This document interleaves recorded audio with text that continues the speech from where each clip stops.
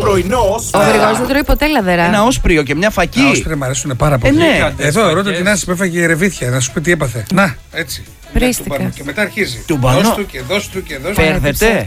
Εγώ είμαι ψεύτης. Ήμουν πρισμένη, αλλά δεν κάνω πρίτσι. Εγώ δεν ρίζομαι δεξιά-αριστερά όπως εσύ. Θέλω να πάω στην τουαλέτα. Εγώ ο λόγος που δεν πάω στην τουαλέτα είναι ότι δεν προλάβω.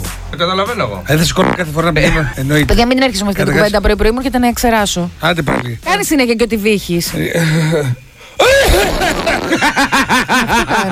Παιδιά, είναι ντεζαβού. Είναι ντεζαβού αυτό.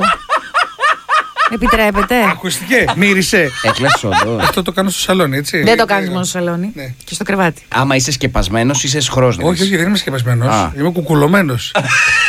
Για να μην φύγει, τα κρατάω όλα μέσα. Έφαγα μια μπανάνα, έφαγα ρε φίλε. Θέλω να συγχωριστούμε λίγο. Ξέρεις τι άγχος έχω, την ώρα που να το κάνω. Ναι, πολύ άγχος. Κράτα Πολύ το όμως άγχος. πολύ γιατί είναι μεγάλη.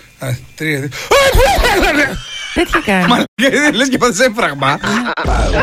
6 με 7, 8, 9, 6 με 10. Πάμε και πρωινό σφαίρα.